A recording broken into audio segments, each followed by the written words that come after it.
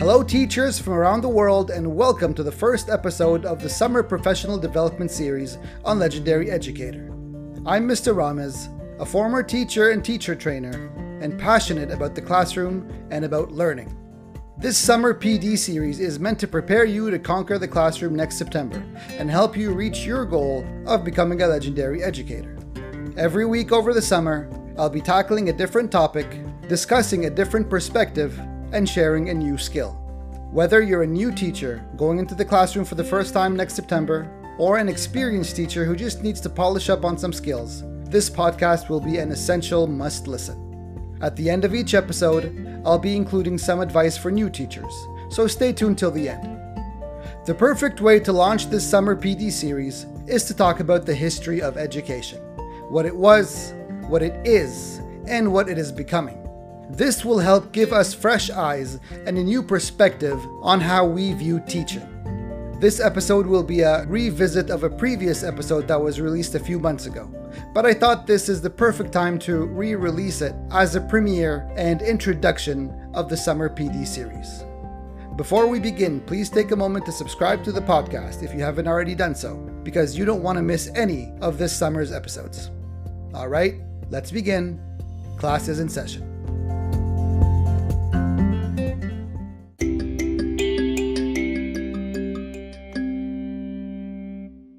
Thanks to Aura for sponsoring this episode.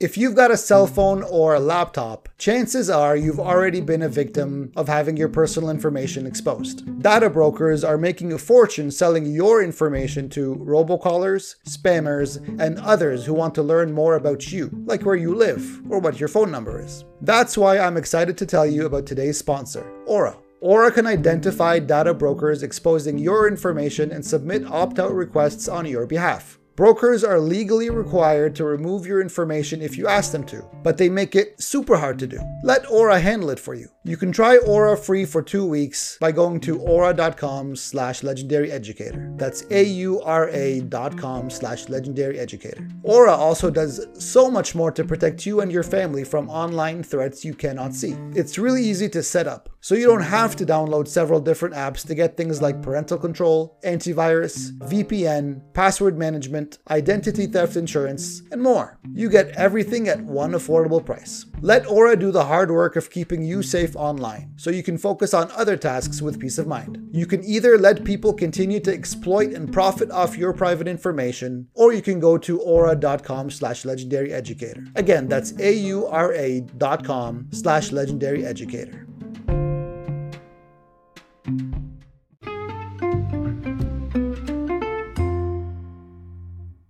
Everything in society evolves over time, as social conditions change. All social institutions adapt to meet social needs, forming new social standards and social norms.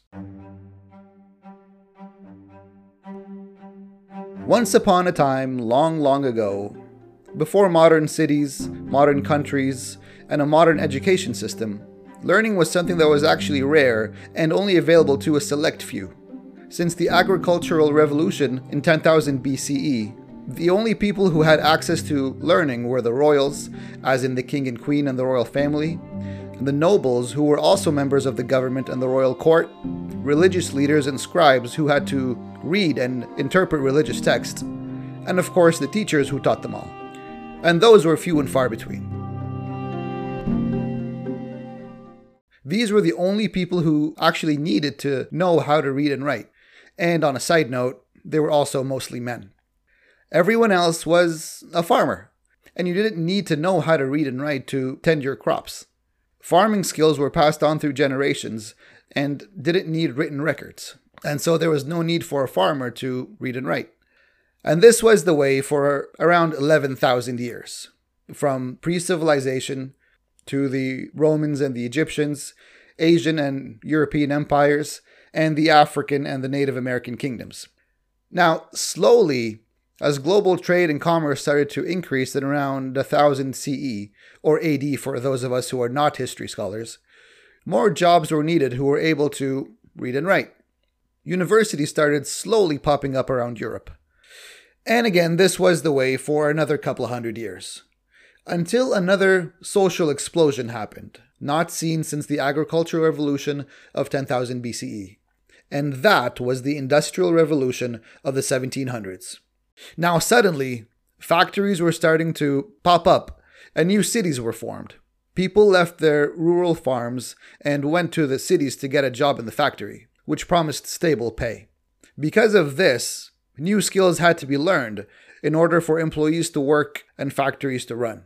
The 9-to-5 lifestyle was created, and so was the need for formal education. Formal schools were developed during this time, and, not surprisingly, they took on the style of a factory. A bell would ring to start the day and ring again to end the day. Students were told what to learn, mainly in the form of memorizing information needed to properly tend to their jobs at the factories. So without going into too much more detail, the traditional school system was created out of the necessity of learning skills required to work in the factory. And so, the school itself mirrored factory life. You learn some stuff, graduate, and head on to the factory to use what you've learned. What's funny to me is that some schools, some classrooms, and some teachers still use this old method of teaching. As I said earlier, everything in society tends to evolve with social needs. Ironically, education seems to evolve the slowest, sometimes even stagnating while everything else is racing ahead. You still see desks organized in rows. You still see some teachers lecturing mostly useless information. And you still see remnants of old days. But friends, what some teachers don't realize is that we are in the middle of yet another revolution. Some call it the Internet Revolution. Others call it the Information Revolution. It doesn't actually have an official name yet for the textbooks. But the internet has changed everything we know about education, turning it on its head. Once upon a time, the teacher was the source of all information. Now, information is literally at your fingertips. Actually, not even. You could just ask Google, or Alexa or Siri, and they'll tell you what you need to know. If you're going into your classroom to lecture kids about facts, dates, and numbers, then you're doing your students a great disfavor. You must remember that you are no longer the exclusive source of information. So what now? Well, now you have to pivot. You shift your approach and change your mindset. Now your task is to teach your students how to learn instead of what to learn. How to understand. How to take the information on the tablet screens or what Siri tells them and decipher it in order to understand it. To differentiate between real information and clickbait, fact versus propaganda. Truth versus fiction. When I was a history teacher, on the very first day of class, I welcomed students who came in with long faces and frowns, and I always knew why they were so underwhelmed to greet their new history teacher. Because they hated history. Because they were so used to their former history teachers giving them lists of dates, names, and events that they had to know for Thursday's quiz. And so on the first day of class, I told them, very frankly, I said, listen, if you ask me who did what when, I wouldn't be able to tell you. And I'm the teacher. I'd need to look it up or ask Google. Hey Google, when was the War of 1812? And they'd all laugh. Then I'd say, instead of teaching you who, what, and when, I'll be teaching you how, why, and how come. And I'd see their eyes get wider, as they had never heard something like this before. I'd continue with my intro and say, that's right, you can get your names and dates from Google, but what we're going to learn here is how to look at cause and effect, how to analyze action and reaction, because that is what history is at its core. To them, this was a different way of looking at history, a brand new language. I told them that's right. I don't care much about Columbus sailing the ocean blue in 1492. Instead, I want to understand why he went there in the first place and what was the outcome of his voyage. The doors that were open to the New World. Oh my gosh, now we're getting somewhere. Now we've got an epic story. Did you know that Europe, Africa, and Asia didn't know what a tomato was until after Columbus discovered the Americas? Now we have origin stories. Did you know that because of Columbus and his crew, and later thousands of Europeans coming to the Americas, millions of the indigenous people lost their lives and entire civilizations were destroyed? And no, not because the Europeans killed everybody, although they did do a lot of killing. But What actually killed the vast majority of the native population was a virus. Wow, now we've got an epic story with a twist.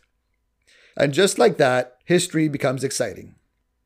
Where have we seen a virus kill millions of people before? And now history is relevant. As I was going through a history lesson, come to think of it, actually, I also did this in my English classes, I'd always end with the same question. So what? After quickly going through the who and the what, I'd spend a little more time on the why and the how, and always end with, so what? So what? What is the outcome? What is the effect? What is the reaction? And that is what they should be learning, and should be learning how to learn.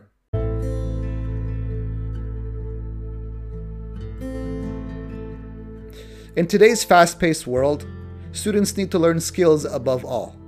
Information and facts are no longer the currency of a teacher. You lost that job to Alexa and Siri. So you pivot and change direction. What is needed now is an instructor who teaches skills, a coach who trains their students. In today's modern, rapidly evolving world, we'll need students who are able to evolve along with society. Students who have the skills to think critically, come up with new ideas, and face challenges that don't exist yet. This is now your job.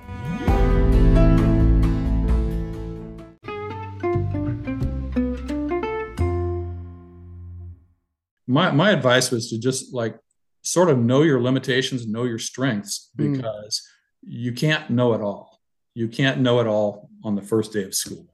And so just go with your strengths, and you'll learn all those things that you need to along the way. But don't be too hard on yourself, and don't be too nervous around kids. Act like you know what you're doing. Be natural. Try to be as natural as possible. I know there's a lot of teachers that go into teaching and they just want to be very strict and so the kids don't mess around. Relax, take it easy. You don't have to know it all on the first day. Just get into it. You'll learn as you go. There's a lot of people out there that can help you as you go. Try to get a lot of continuing education as you go too. Talk to other teachers that are in your field. And one of the best things I ever did was to travel around to other schools when I was a young teacher, to just watch other people teach. And I learned a lot from that.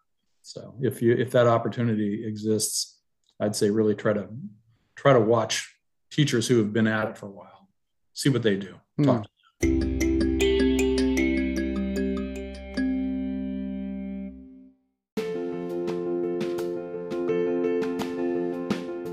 If you found this episode of the Summer PD series beneficial, your homework is to share this episode with one of your teacher friends, preferably somebody who is new to teaching, so they too will learn and benefit for their students. You can follow me on Instagram at Legendary Educator, and you'll want to head over to legendaryeducator.com and get on that mailing list to be notified of new content and updates. Next week on the Summer PD series, I'll be talking about what to do on your very first day back to school. Thanks for tuning in to Legendary Educator. Class is dismissed.